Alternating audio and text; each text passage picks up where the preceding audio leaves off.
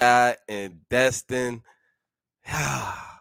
It feels like, it's one of those long weeks that we had because we just did our first show last week, and I'm so excited that we're going again, for the second time. And we got a very special guest that we will get to later. But first of all, how I start every show, I gotta ask my man, how you doing? How you doing, Destin? I'm doing good. I'm glad that you want to talk about me enough to bring in me as the first person every time. It's not because you have to or anything. I'm sure.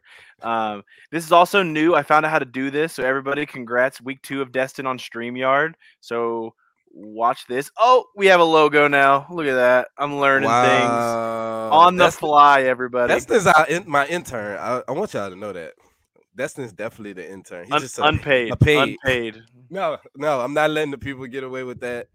Nope. He's definitely paid. He's paid pretty well. So how was your week, man? Your week was good? It was Destin, good. you're on mute. Oh, I thought you was on I'm mute not. again. I'm not muted. Don't be atting me like that. It was a good week. The best moment of the week by far Hmm. was seeing Chris Strasser stay in the AFC South.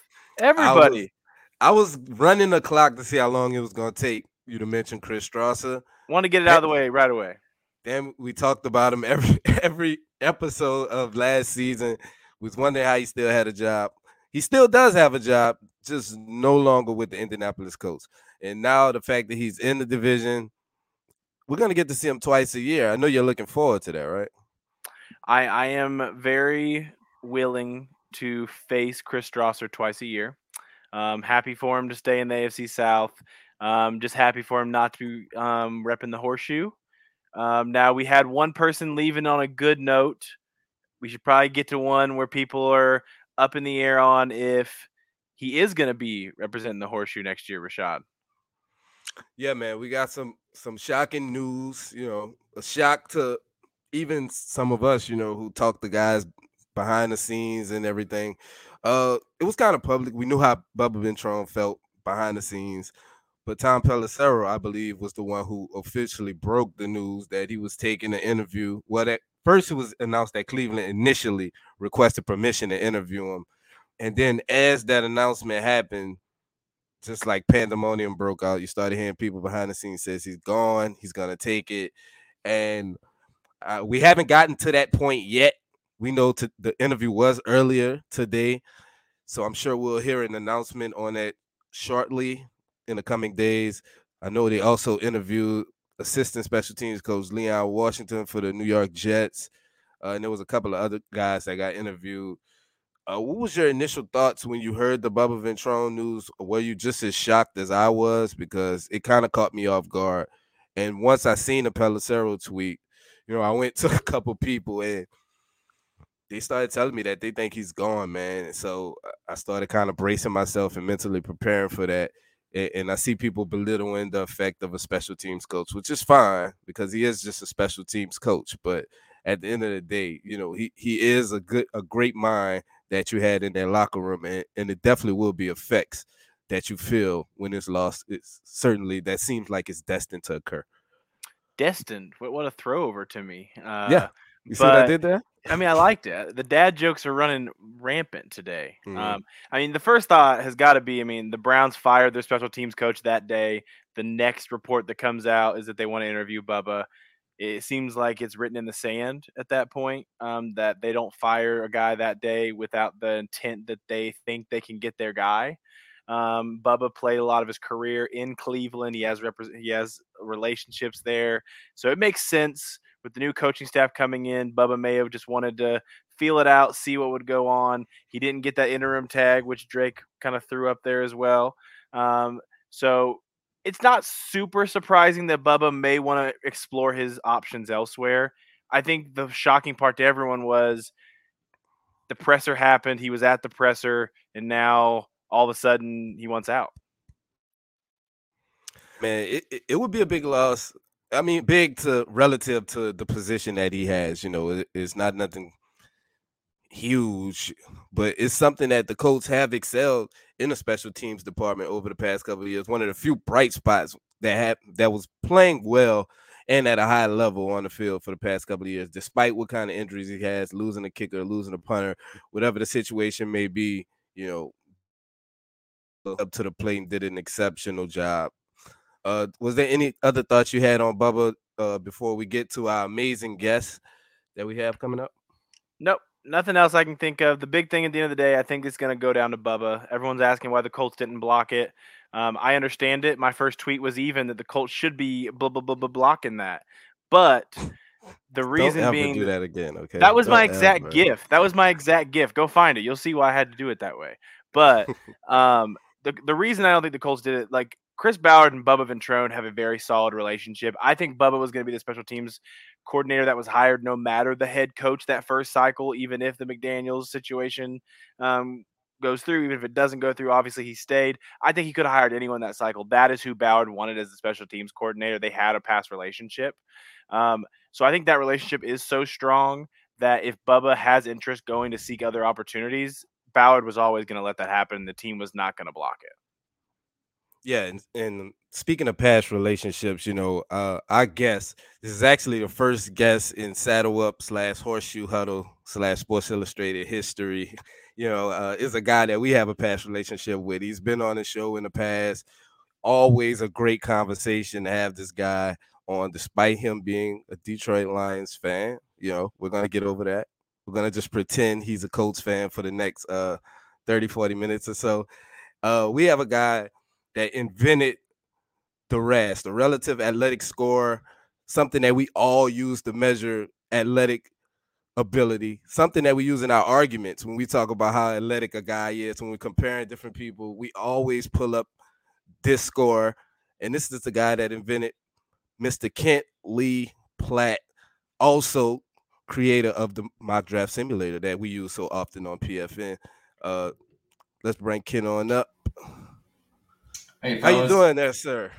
Good, man. How you guys been? I also Still an elite mustache, Kent. I was just about to say every that. time. Damn it. I forgot that in the intro. I'm mad I missed that opportunity to mention the greatest mustache in Saddle Up history.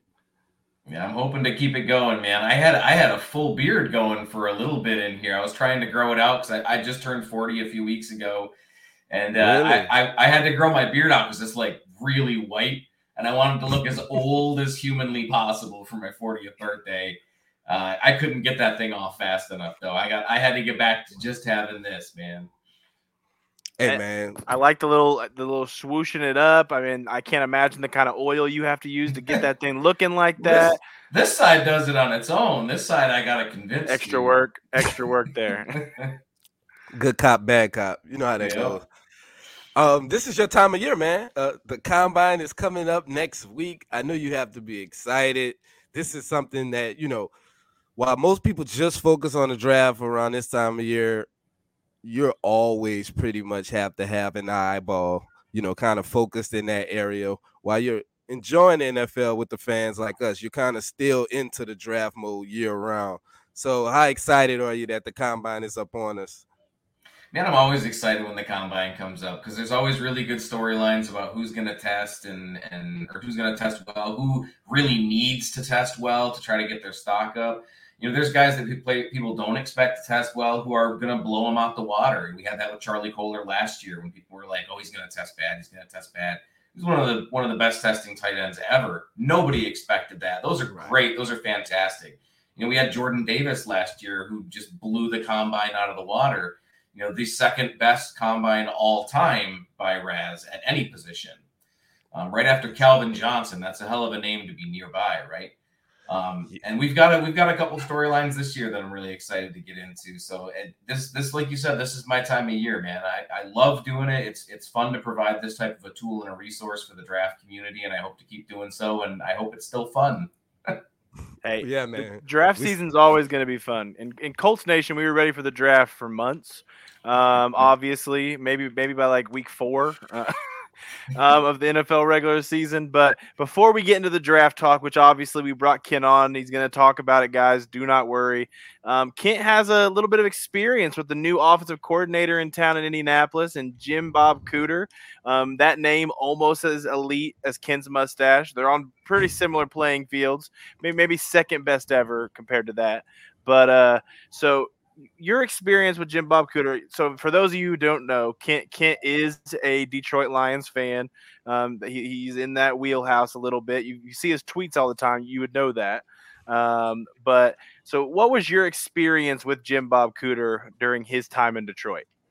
Yeah, Detroit's had a really rough stretch of offensive coordinators, and Jim Bob Cooter was one of those rough stretch guys. We went from Scott Linehan, who just ran that wide open system where it's constantly passing, and when you're not passing, you're also passing to the running back, and everything ran through the passing game. We ended up with Joe Lombardi, who was just god awful, just an awful coordinator. And then we got Jim Bob Cooter. And Cooter came in. We had Jim Caldwell at the time. So you knew we were never going to have a run game. And Jim Bob Cooter had a lot thrown on his shoulders for a guy coming in with no support in the run game. And the play design was pretty much entirely him. He was picking up all this stuff in a brand new scheme in a first-time position because he hadn't been an offensive coordinator before that. He took a lot on his shoulders, and it took him a little while to get started. There were a lot of bumps along the road. Like I said, he was not one of our greatest coordinators we've had. But there were some positives. It isn't all negative, and I'll try to cover as much of both as I can. But ultimately, fans were happy when he was gone. They were glad to see that somebody else come in and give it a change. In my opinion, a lot of what caused the trouble for him was having to work underneath Jim Caldwell. Caldwell is notorious for just completely ignoring the run game. The Lions, there was a 3-year stretch with the Lions that was the second worst 3-year stretch of a run game in the history of the NFL since the Super Bowl era, anyway. I had to literally find a worse run game by pulling up way more statistics than I should have needed to. But a lot of what he had trouble with was being able to maintain a balanced script. Cooter was very good at developing unique types of play designs that would play off of the previous plays. He would build up. We had a period of time when we had Theo Riddick, who was a fantastic receiving back. And Eric Ebron, another player that you guys are fairly familiar with.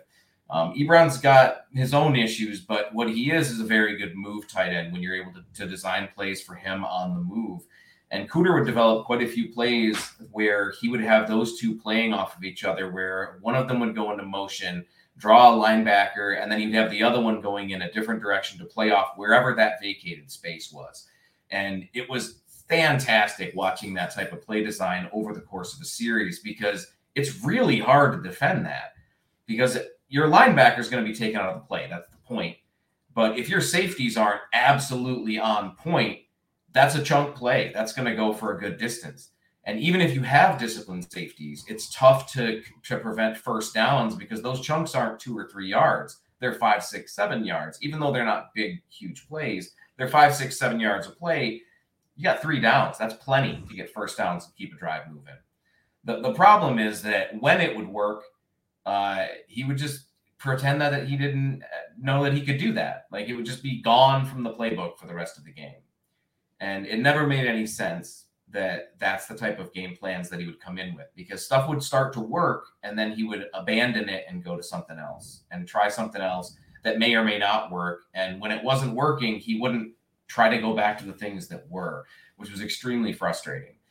I understand he's probably not going to be doing the play calling in Indianapolis. That's probably a good thing for the same reasons. His ability as a play caller fell directly under a head coach who just could never run a run game. And you really want to have somebody who can at least have something there. There has to be something in your run game. It doesn't have to be the focus, but it has to exist, right? You have to have the ability to run the football, the desire to run the football in a meaningful fashion. And having him in the backseat for that, and having him just run things like play design, and he's run as a passing game coordinator before, so let him do that. Let him do the stuff that he can do, and let somebody with a little bit more experience actually call the plays that you're seeing on the field. And I don't think it's going to cause you too many problems.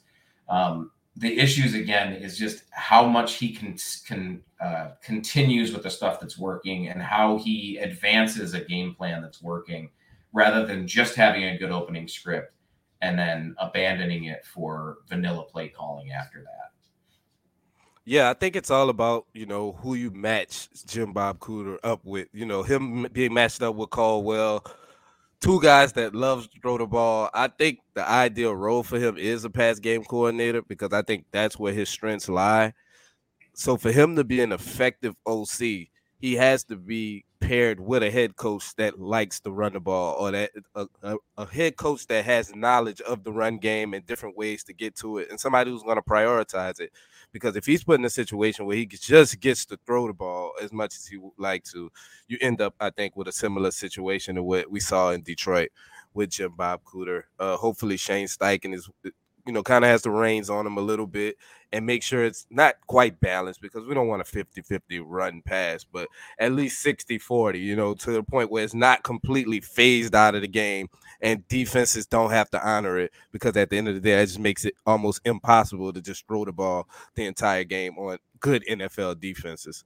Yeah, you can only run so many halfback dives in a game, right? There has to be a little something else to your run game.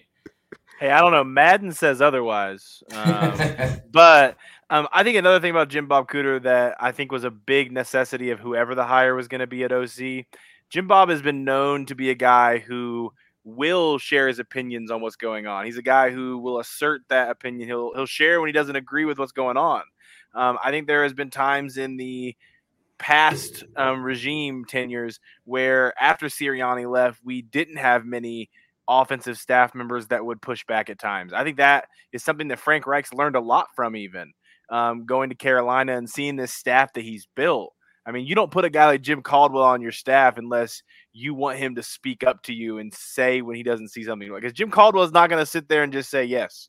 Like that's just not who he is. I mean, you know a little bit about Jim, He obviously. will very politely interrupt. Yeah, he will very politely. But I think that was a big thing about the Jim Bob Cooter hiring that I liked is you could tell that Shane Steichen was not going that process of just hiring people that were going to bring guys in to just agree with him and tell him how smart he was. That the hiring of Jim Bob Cooter definitely shows you that he wants to get this right, no matter if it's his opinion that's going to be right or if it's Jim's. Absolutely. You gotta have differing opinions, man. You gotta have those people who can butt heads because that's how if everybody agrees all the time, you're not gonna learn from the problems that you have because you're just gonna be like, was it this guy's fault? Yeah, it was that guy's fault. Well, we're not gonna look into that any further and see if anything else was going on because we both agree. We have a consensus. We're done. You want to have people who are able to look at it a little bit more objectively. And if they have differing philosophies, that's what you get. Yeah, man. It's a tricky thing. Like I said, I think the foundation and the setup around him is going to dictate a lot of his success. I don't think he's a guy that's going to come in and revolutionize your offense or change anything around. But I think he can be good, if he has that balanced rushing attack. He's a guy that comes. He's a great. I think his strengths is play design. I think game planning and play design things he can build with Shane Steichen. I think that's one of his strengths as well. And that's probably something they found common ground on in 2021 when they worked together, was the game plan, the play design, that type of thing that they found a lot of commonality in, which is why he was brought in. But for our next segment, we're gonna do something unique. We know the talk surrounding the Indianapolis Colts is what they're gonna do with the number 4 pick, and there's pretty much four quarterbacks that's in that conversation, whether people want to acknowledge all four or not. I know there's a hate crowd that's going on in the Colts community right now, but we're gonna include him in this segment, and we're gonna take those top 4 quarterbacks, and we all have a score. Start out with whoever you guys would like to start with. We can start with Bryce Young since I guess he's, projected to be the number 1 quarterback. And we're going to compare him to a quarterback that's either in the league right now or a former quarterback. We're going to compare their RAS scores. We're going to pretty much predict where we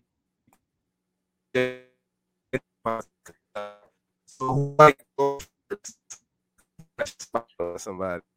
So real quick, I don't know if it was just on my screen. Rashad broke up a little bit Yeah. there. Okay, so just making sure. He's still frozen on mine. Yeah, I would say Rashad is a little frozen right now. So while he gets that fixed, I'm just going to explain it one more time so everybody knows. What we're basically going to be doing is we each had the task before the show started. With the king of RAS coming on, we had to use it. So we got to pick a comparison to a pro pass pro comparison with the RAS score in mind, where we're trying to, I don't know if I'd say predict what these scores are going to look like, but just kind of making a athletic pro comp to these top 4 quarterbacks. Shaw's trying to get some of that stuff fixed right now, so me and Ken will start. We're going to start with all of Colts Nation's least favorite for whatever reason. He is my quarterback 4, but he's a guy that I would not be opposed if he ended up being an Indianapolis Colt. And that's Will Levis. If you didn't know that Colts Nation, for whatever reason, hates that guy, Kent. So, Kent, who did you come up with as your athletic pro comp for Will Levis? Well, if they don't like him, they're going to love this comparison because every athletic comparison that I do is an athletic comparison only. I'm not looking at gameplay. I'm looking at how they move. I'm looking at the way that they feel when they're on the field. And the person that came to mind when I was looking at him was Jake Locker. He was a first round pick out of Washington back in 2011. So it's been a little minute since he came out. He mostly gets remembered for just being a bust and not being a very good pro quarterback. He had a bunch of injury issues. But when he played for Washington, he was a very smooth mover in space. He had really good speed. He had really good agility. He was explosive out of the backfield when he needed to be.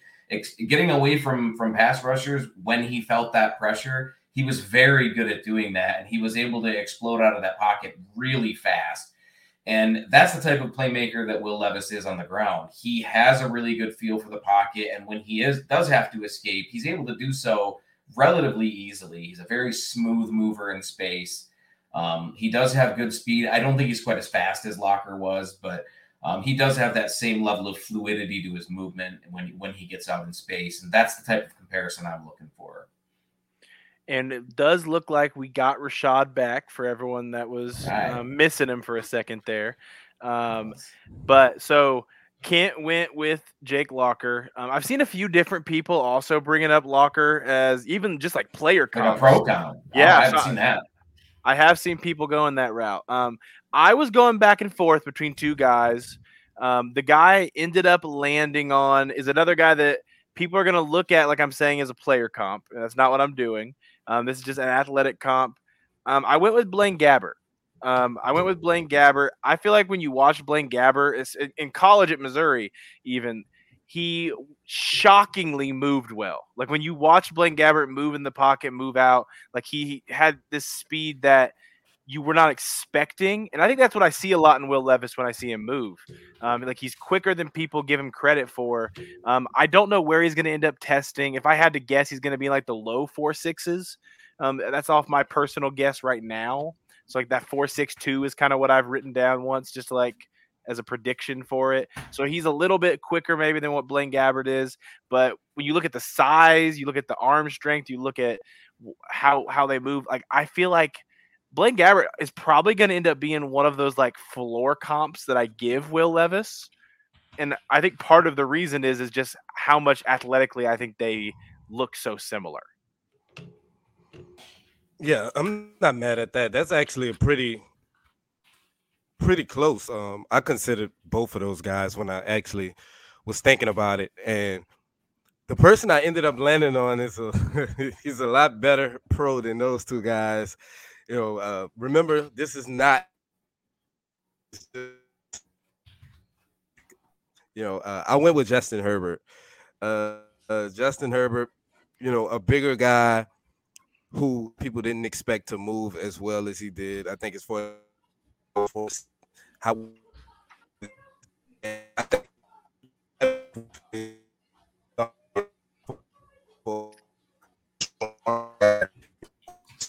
So Shad is having some technical difficulties still. Not sure what's going on there, but audio wise, while he's getting that figured out, I mean, Justin Herbert's not a bad athletic comp for Will Levis. I understand people are going to hear Justin Herbert and him in the same sentence and are going to vomit listening right now. But when you look at how they throw the ball, you look at their height, because I think the thing people don't realize about your RAS system, Kent, is how much the measurements matter into it. Yeah, everything's weighted equally. So, the size gets weighted into it because you can't compare two players who are, completely different sizes and think that that's an equal comparison, right? So if Will Levis were to test with the exact same numbers that Justin Herbert did there, he'd have a little bit of a lower score because he's not quite as big as Justin Herbert was. Justin Herbert's like 6'6" and an eighth or something like that.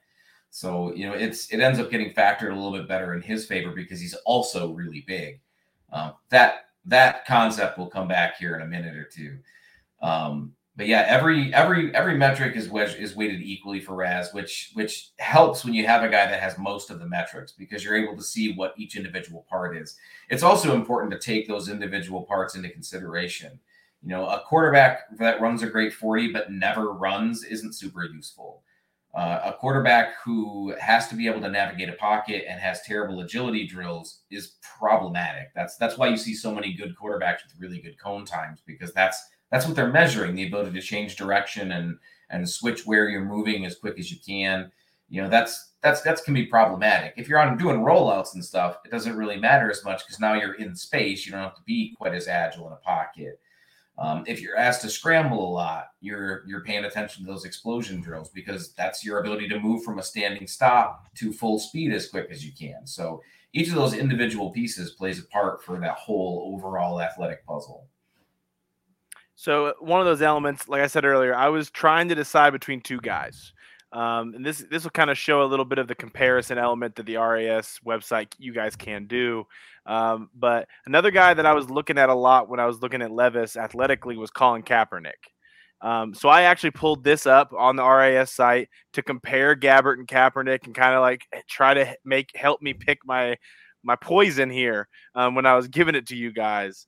And really what ended up putting me towards more of a Blaine Gabbert is I just think when you look at the two, I feel like Colin Kaepernick, when you see Colin Kaepernick run, like he would look special at times moving, whereas when I saw Blaine Gabbert, it was just like a shockingly fast speed.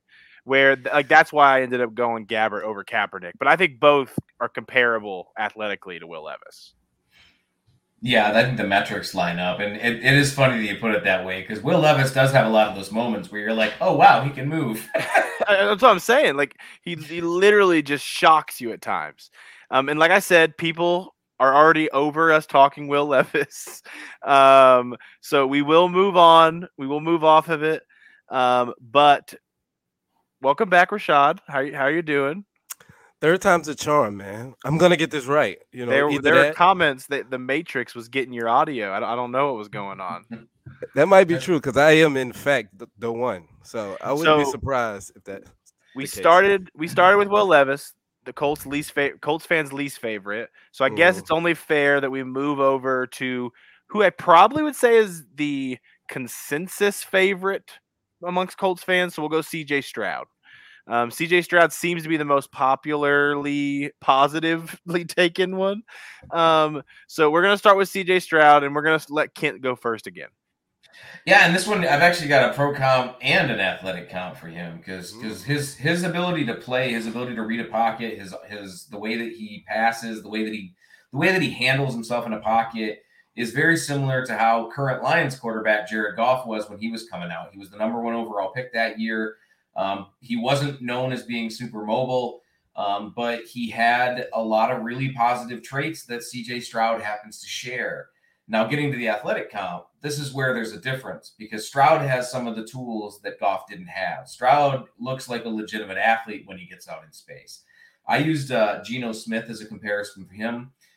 Geno Smith was another player who didn't run a whole lot in college. He didn't do a whole lot of rushing. He didn't move out of the pocket very much at West Virginia.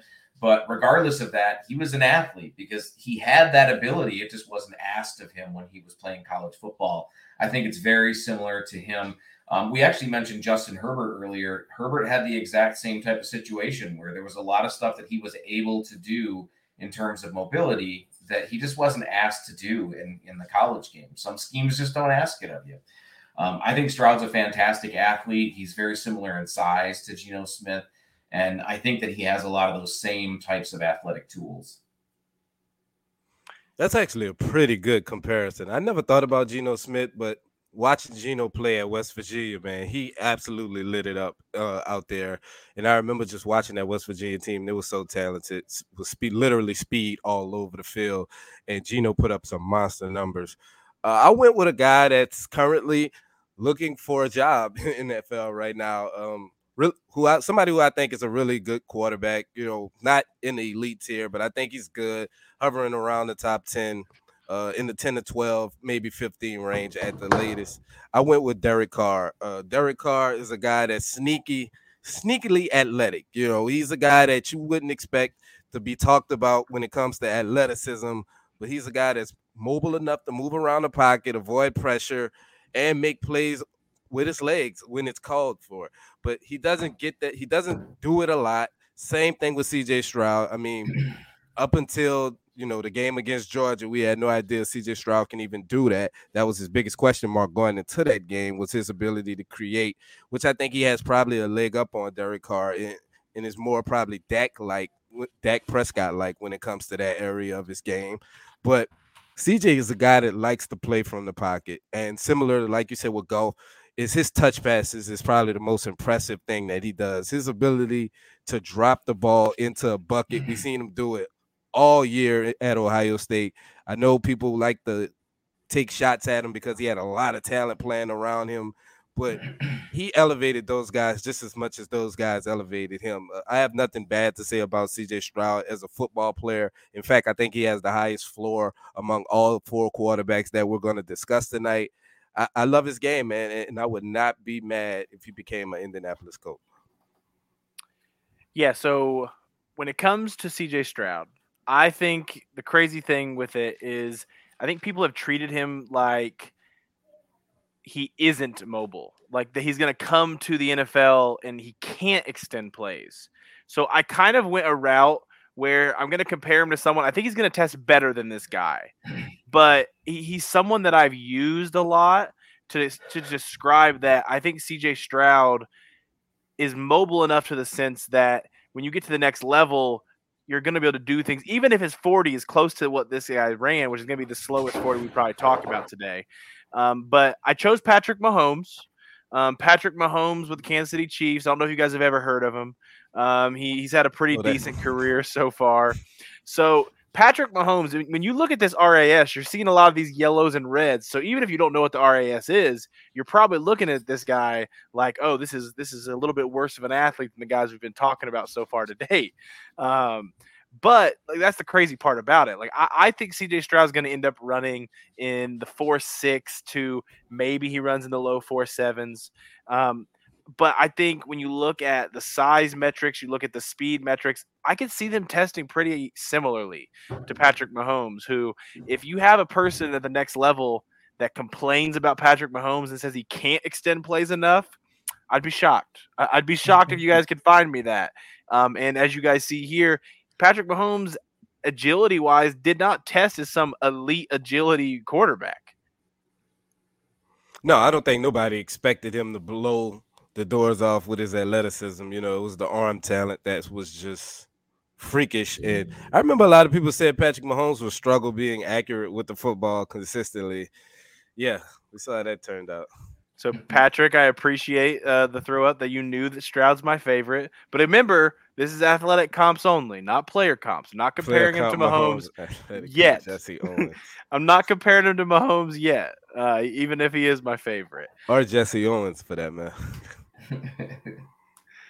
So moving on here from CJ Stroud, we're going to go to, I think, another sector of Colts Twitter. This is their favorite person to talk about.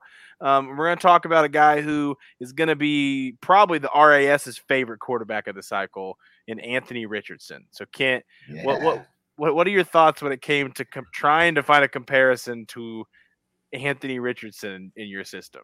Well, I mentioned those storylines at the combine, and this is one of them. Cam Newton has held on to that number one Raz since he came out, and nobody's come close to that. I love seeing really athletic guys who just blow everybody else out of the water, and Cam Newton was just a mutant freak when he came out. And Anthony Richardson is the only guy in the last few years that I think might challenge him for that crown. He's not going to have quite the size, even though he is very large for a quarterback. He's not going to have quite the size advantage that Newton did, but I think he'll run a little bit faster. I think he'll have a little bit lower explosiveness drills, but those time drills, that's 5 drills right there. So he'll have 5 that I think he's going to do better at, and only 4 that he might do worse in. I'm thinking he might be able to compete for that number 1 overall spot. And as much as I love seeing guys able to hold on to it forever, I like seeing guys get knocked off. We had that just last year with the Colts with Jelani Woods, who knocked off Anthony Becht, who had held on to that for over a decade. So it's fun watching guys come out and put on a huge performance. And Anthony Richardson, this is what I'm expecting of this, something similar to this. I'm expecting him to just blow the doors off the combine. If he doesn't, then it's probably going to be a bigger issue for him. If he doesn't quite get to Cam's numbers, I'm probably the only one that's going to be disappointed. But if he ends up with a 9.95 RAS, undraftable. Undraftable. This guy is athletically like what you would design a quarterback in a lab. Yeah. Like if you can build a quarterback, it would look like, Cam Newton, Anthony Richardson, like that physical profile. I do expect him to be a bit faster and quicker. So like you said, pretty much this right side, of this RAS design, I think he can actually beat Cam Newton's times. The size and the height weight thing, Cam was just, kind of like a gladiator when it came to that kind of stuff, man. And to be able to move at that speed, at that size, was just like, it's almost like LeBron in basketball, a guy that's that big to be able to move that fast. Cam Newton embodied that and was such a physical specimen. It was easy to see why he'd be number 1, even though he had concerns about his ability to throw the football coming into the league, which he got a little better at. I don't think he ever became quite elite with it. But when you have that kind of athletic profile, you don't need to be elite at throwing the football. You can just be decent and you're still a huge weapon, on the football field. I expect Anthony Richardson to challenge that though. That was my comp too as well. Spoiler alert, guys. I went with Cam Newton as well. That's why Destin felt no need to pull it down off the screen. Destin went with somebody else though, so I'm intrigued to see who he goes with. So I had the pleasure of knowing everyone's answers and getting the show ready a little bit. I wanted to give you guys someone else to kind of look at. And when it comes to Anthony Richardson, it's going to be hard not to give you guys just like these uber freak athletes because that's the expectation. So, I mean, you saw a lot of green on that last one. And you saw a whopping 10. I mean, this next one's not going to be someone that changes much of that. Dante Culpepper, one of the reasons I kind of go towards him a little bit is I think size-wise they're almost identical. Like when you look at it. So like there's that element of it with Anthony Richardson that I'm curious to see how identical that part of it is. And then 40-yard dash with Anthony Richardson, it's super hard to try to compare. Like I have these little written down guesses on 40s. I like to guess them.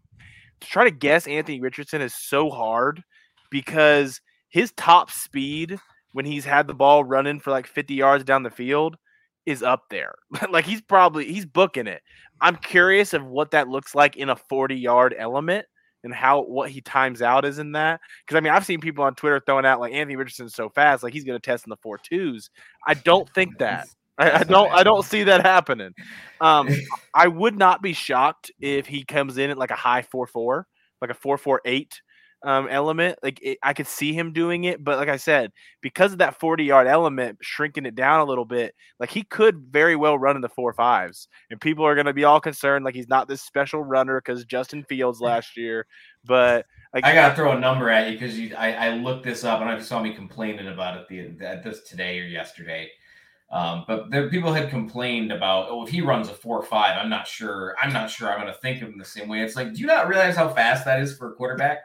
I have I think it was 893 quarterbacks in the database who have run a 40 since 1987. Almost 900. 20 of them ran a 4.55 or better. 20. That is not. And then an even smaller number of those are probably like guys that could actually come into the league and throw the ball. Right. And how many of them was 6'4" and 235 at that? I don't think any of them. That's what I was about to say. That's an even smaller percentage that you have to take into consideration. Some of the demands that you see these people have for these players, like it's just ridiculous. I see Warren Moon on the side and McNabb. I think Anthony Richardson's better athlete than both of those guys. Like he's a special athlete. We're projecting 10s, and Destin's projecting about a 9.99. If Culpepper came out today, that's what he would have as a 9.99. So the bar is set very high. It's really high. He can't disappoint. But like you said, it's certain guys that have storylines, not even a venture off like Tyree Wilson. I think he's going to test off the charts. I think he's a physical freak. I just watched him. I think it's a couple of guys that can just really shake the combine. And that's typically what it is. We saw Tyreek Woolen do it last year. He just kind of blew the doors off different people at the combine. And I was really impressed with him. Destin, who's the last guy we got coming up? The last guy is Rashad's favorite. Saved him last for him, but and I don't know who Ken's favorite quarterback is yet. I haven't been following all that much yet to know. Maybe he wants to keep that close to the vest. I bounce around. But we're gonna go next with Bryce Young. We're gonna throw it to Kent. And I was wrong when I said Mahomes would be the worst RAS we looked at today. I think Kent is gonna beat that right now. Yeah, so when I looked at Bryce Young, one of the guys that I thought of from an athletic comp was Drew Brees. And that surprises a lot of people because they think of Drew Brees as late career New Orleans Saints Drew Brees, right? Drew Brees was not an immobile quarterback coming out of college. His final year in college, he ran for 520 yards and 5 touchdowns. That's a mobile dude when he was coming out of college. Drew Brees could move. He was a pretty athletic dude. And it helps that he's a little bit undersized. So I think that gives us a better comparison for the type of athlete that we're talking about. I also don't think that Bryce Young is super fast. I posted a couple of weeks back how I think Bryce Young is one of those guys that people think is fast, and then he's going to come out and run like a 4.8 or 4.9, and they're going to think that's a bad thing. But it's not, because that's still pretty decent for a quarterback. That's not bad for a quarterback. And as long as he runs a good cone time and shuttle time, which I expect him to do well in both, I don't have any real concerns with it. His game is not predicated on his ability to run down the football field. He had one long run this year, and people like to point to that and be like, oh, yeah, he can move. Yeah, well, Daniel Jones had the longest quarterback run in NFL history, and he ran like a 4.87 or something like that. It's you get far enough out in the open field, you're going to get some distance. You're only making up a little bit at a time when you're a faster player. And if you've got enough runway, you're going to make it pretty far. But yeah, this was my comparison. I don't think Bryce Young is super explosive. I think he's more explosive than how Drew Brees tested, but I don't think he's fast. And obviously, he's going to test much smaller. His weight score might be the worst that we've seen in a very long time for a drafted quarterback. Yeah, man, I'm not mad at that. Drew Brees is the guy I glanced at. I looked at a guy whose RAS score is actually worse than that, and I just thought of the player. And then you go check the RAS score on a player, you be like, Jesus, I don't want to say that publicly. I think the person I looked at RAS score was in the 5s. So I won't tell y'all that one. I ended up settling on. Was it Vernon Adams? Because that was one that I heard the other day. Really? You heard that before? I heard Vernon Adams, because Vernon Adams also ran in the 4.8 range. He's very, very similar to how Drew Brees tested. He ran in the 4.8s, had really good agility drills, kind of mixed explosion drills, but really poor size. So that was a comparison that I got recently. Let's see, this young man, Rasheed Powell, said Kyler Murray. No way. Oh. Bryce Young is nowhere near the athlete that Kyler Murray was. So I end up settling on Johnny Manziel. Johnny Manziel is a guy that athletically people think is a lot faster than what he actually is because of the way he played in college. He really wasn't, elite level fast, but he was a guy that was mobile and he used his mobility. He maximized it in college. And then the NFL was when we kind of saw that you can't run around with 4.7 speed, and run away from defensive ends and run away from defensive tackles. The guys are just way too fast at that level. And I think that's what Bryce Young will run into as well. Luckily for him, though, he doesn't rely on his feet to do his damage as Johnny Manziel did. He's a guy that's more than comfortable playing within a pocket, a guy that utilizes mobility whenever it's, bootleg, sprint outs, and different things like that.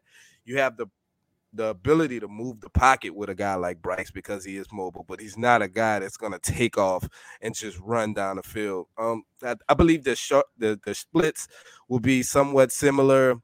The shuttle, I think that's where he will shine at. Obviously, Bryce is really low to the ground. That wasn't a joke, but I think he'll be able to do do these different drills and be effective at it, and because he's a guy that's more quick than fast. And I think Johnny Manziel is a fair comp for him, in my opinion. They're both, in the size department, the height, weight, they're gonna be low. They're gonna come in low, and you just expect that they'll make up for it in other areas. Johnny Manziel never did, but Bryce Young is leaps and bounds ahead of a prospect totally than what Johnny Manziel was. I think it's a really good comp. Yeah, he's faster than I would have put him at, but other than that, that's spot on, man. I didn't think Johnny Manziel was actually that fast though. When I looked up the time and I saw it was 4.68, I was like, that might be a little too fast for Bryce. I think Bryce will be in a 4. It's because of his face. You look at his face and you're like, he ain't fast. Right. So I definitely did someone who, when you see the 40, you're like, that's way faster than what Bryce is going to run. I'm warning that now. But I think in other elements that it's pretty similar. So I went Russell Wilson. Let's ride Russell Wilson. Russell Wilson ran a 4.55. Bryce Young's not running a 4.55. I'd be pretty shocked if that happened. Now, an element of it, so every single time this little height number up here, this little 0.11 is the lowest we've seen. We saw it start at 0.75 with Drew Brees. Then we saw it move a little bit down with Manziel. And now we're down. I think 5'10.5" is pretty where I would guess Bryce Young is. A great score for him if he gets 5'10.5. Yeah. That is where I think he may end up measuring out at. The weight element's going to be a weird one. It's not going to be as good. Well, who knows? I mean, maybe he just has a lot of water weight that he gets on that day, drinks a lot of water. Sandwiches. Yeah, to get to that, because I've said it. If he can get to 205-ish and have eventually, to me, the playing weight is the big part. Like if you can get to like a 210, eventually that'd be great for him. I don't know what he would look like athletically after that, but I think that would take a lot of concern away from some GMs. Yeah. But I think this size metric is pretty close as you're going to get on the RAS with a notable name to fit Bryce Young. I think the vertical, the broad, I think those could be pretty similar in the end. The speed area where that says elite, I could probably see him going a little bit down to probably just a great guy in the speed element on the RAS system. But I think Russell Wilson is a guy that I will probably end up having a player comp even to Bryce Young a little bit. I think they play very similar in a way. I think as passers, that's what I'm saying, as a passer. So I'm just curious if they test pretty similar. And like we said earlier, that size part is going to bring Bryce's score down a little bit in the end, guys. So when he doesn't grade out in those high nines like some of these other guys are going to, I would tell you not to just jump ship because of that. And then I just want to show a little bit of one thing. When you scroll down a little bit on these guys on RAS systems, which you guys should be checking out this site, which is ras.football. So make sure you guys write that down somewhere. It's a must-have during the draft season. And you can pull up all these comps and then scroll down and see guys comparable to them. The cool thing is, once all these numbers come out at the combine, and give Kent a little bit of time, all right? Just right after the 40s run, don't expect a card to be made. But eventually when he has these cards made, all these new guys are going to have their cards as well. And these same things are going to be there where you can scroll down and kind of see who they tested similar as. And that part is always one of my favorite things to do after the combine and all those things, after Kent's team gets all those on the site. But like I said, give the man some time. Don't be down his throat or on Twitter right away. That's why one thing that the NFL does well that I hate that they do well is we don't know who records these numbers, so we can't complain to them when they don't have them up. I'll be sitting up, 2-3 hours after the combine is completed, waiting for agility drills, and I'm just sitting here like they gotta post them, right? They gotta post them before midnight, before the end of the day. Somebody's gotta have those numbers up. They ran it. Somebody wrote it down. It just needs to put it up on the site because they don't show those on the broadcast. Hey man, I'm gonna let a secret out to everybody out there. We really just invited Kid Lee up here just so we can thank him for the mock draft simulator on PFN. That's the total reason he's up here. I use it about 345,000 times around this time of year. I love to do it. Mock draft 1.0 should be coming out soon. I believe Destin's doing one soon, right? Or did you do it yet? I have messed around with it. The mock draft season is always an interesting one because everyone hates them. No one has a mock draft that everyone loves. But yeah, the PFN mock draft simulator is a really great tool. You guys, I know you guys are into the mock drafts right now. Everybody in the comments and all the people that hated Will Levis, I promise they're not going to put him on there. But this is the PFN. They obviously ads pop up here and there. It's free. We got to pay for it somehow. I say it is free to use, but pretty simple, guys. You click the Colts. You got to click another ad. Yeah, another ad. Start simulation. You can do all 7 rounds. I like to do fast. I don't like to wait for everybody. Destin's impatient. And you just kind of see what happens. You got all these trade offers, and I'm going to go ahead and not try to accept trade offers because I know you guys are going to hate if we try to trade back.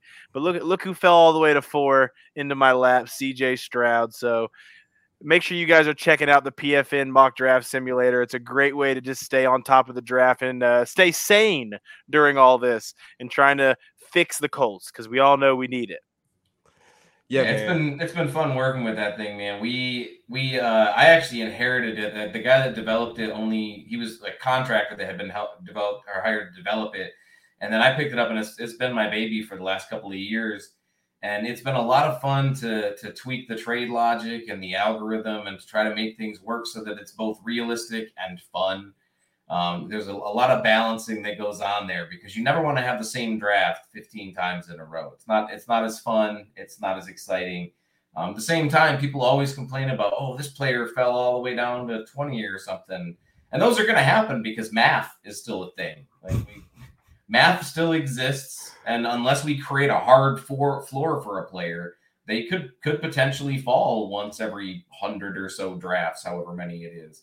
And it's fun for me to see those types of drafts because it's you say, oh, that'll never happen. It could. You don't know. Johnny Manziel didn't go where anybody expected him to. Tim Tebow didn't go where anybody expected him to. Laramie Tunsil had the whole gas mask situation. We have these types of things happen all the time where guys sit in the green room and they just wait and wait and wait. And we don't know what's going on behind the scenes. It's fun to watch those sorts of things. I enjoy it. But it's the double-edged sword. If you create something fun, somebody's going to run 400 mocks in a row. They're going to see all those weird situations. And they're going to be like, that was weird. Why would that happen? I don't know. Who knows why things happen? Because you've been on the internet way too long today. That's why this is decided to happen to you. I'm not gonna say stop. I run the thing and I run so many mock drafts. It's insane, man. It's a lot of fun. I love doing it. That's a good point. I think we've been on the internet a little too long today, Destin. So we're gonna go ahead and let Kent Lee get prepared for the draft, for the combine that's coming this week. Well, next week. And Destin, is there anything you want to say before we get up out of here?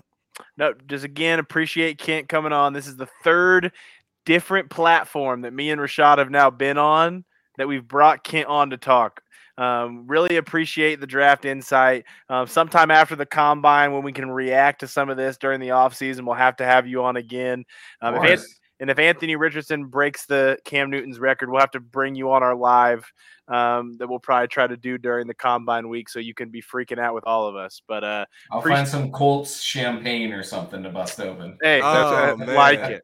That's lovely, man. We want to thank y'all for tuning in to another episode of the Saddle Up Show with Shy and Destin. Ken Lee, tell them where to find you at on Twitter before we get out of here. Yeah, you guys can always find me on Twitter. I'm at MathBomb. Feel free to ask me about whatever. I love talking football, and I'm sure you guys love talking about it too. That's why you're hanging out listening to these great guys. All right, thank y'all, man. Y'all have a great episode. Y'all have a great day. This is another It was episode a of great Saddle Up. episode. Look at Kent patting us on the back. Thanks, Kent, man. We're gonna see you guys next week. Well, hopefully we get to talk about the combine some more. Peace. Later, guys.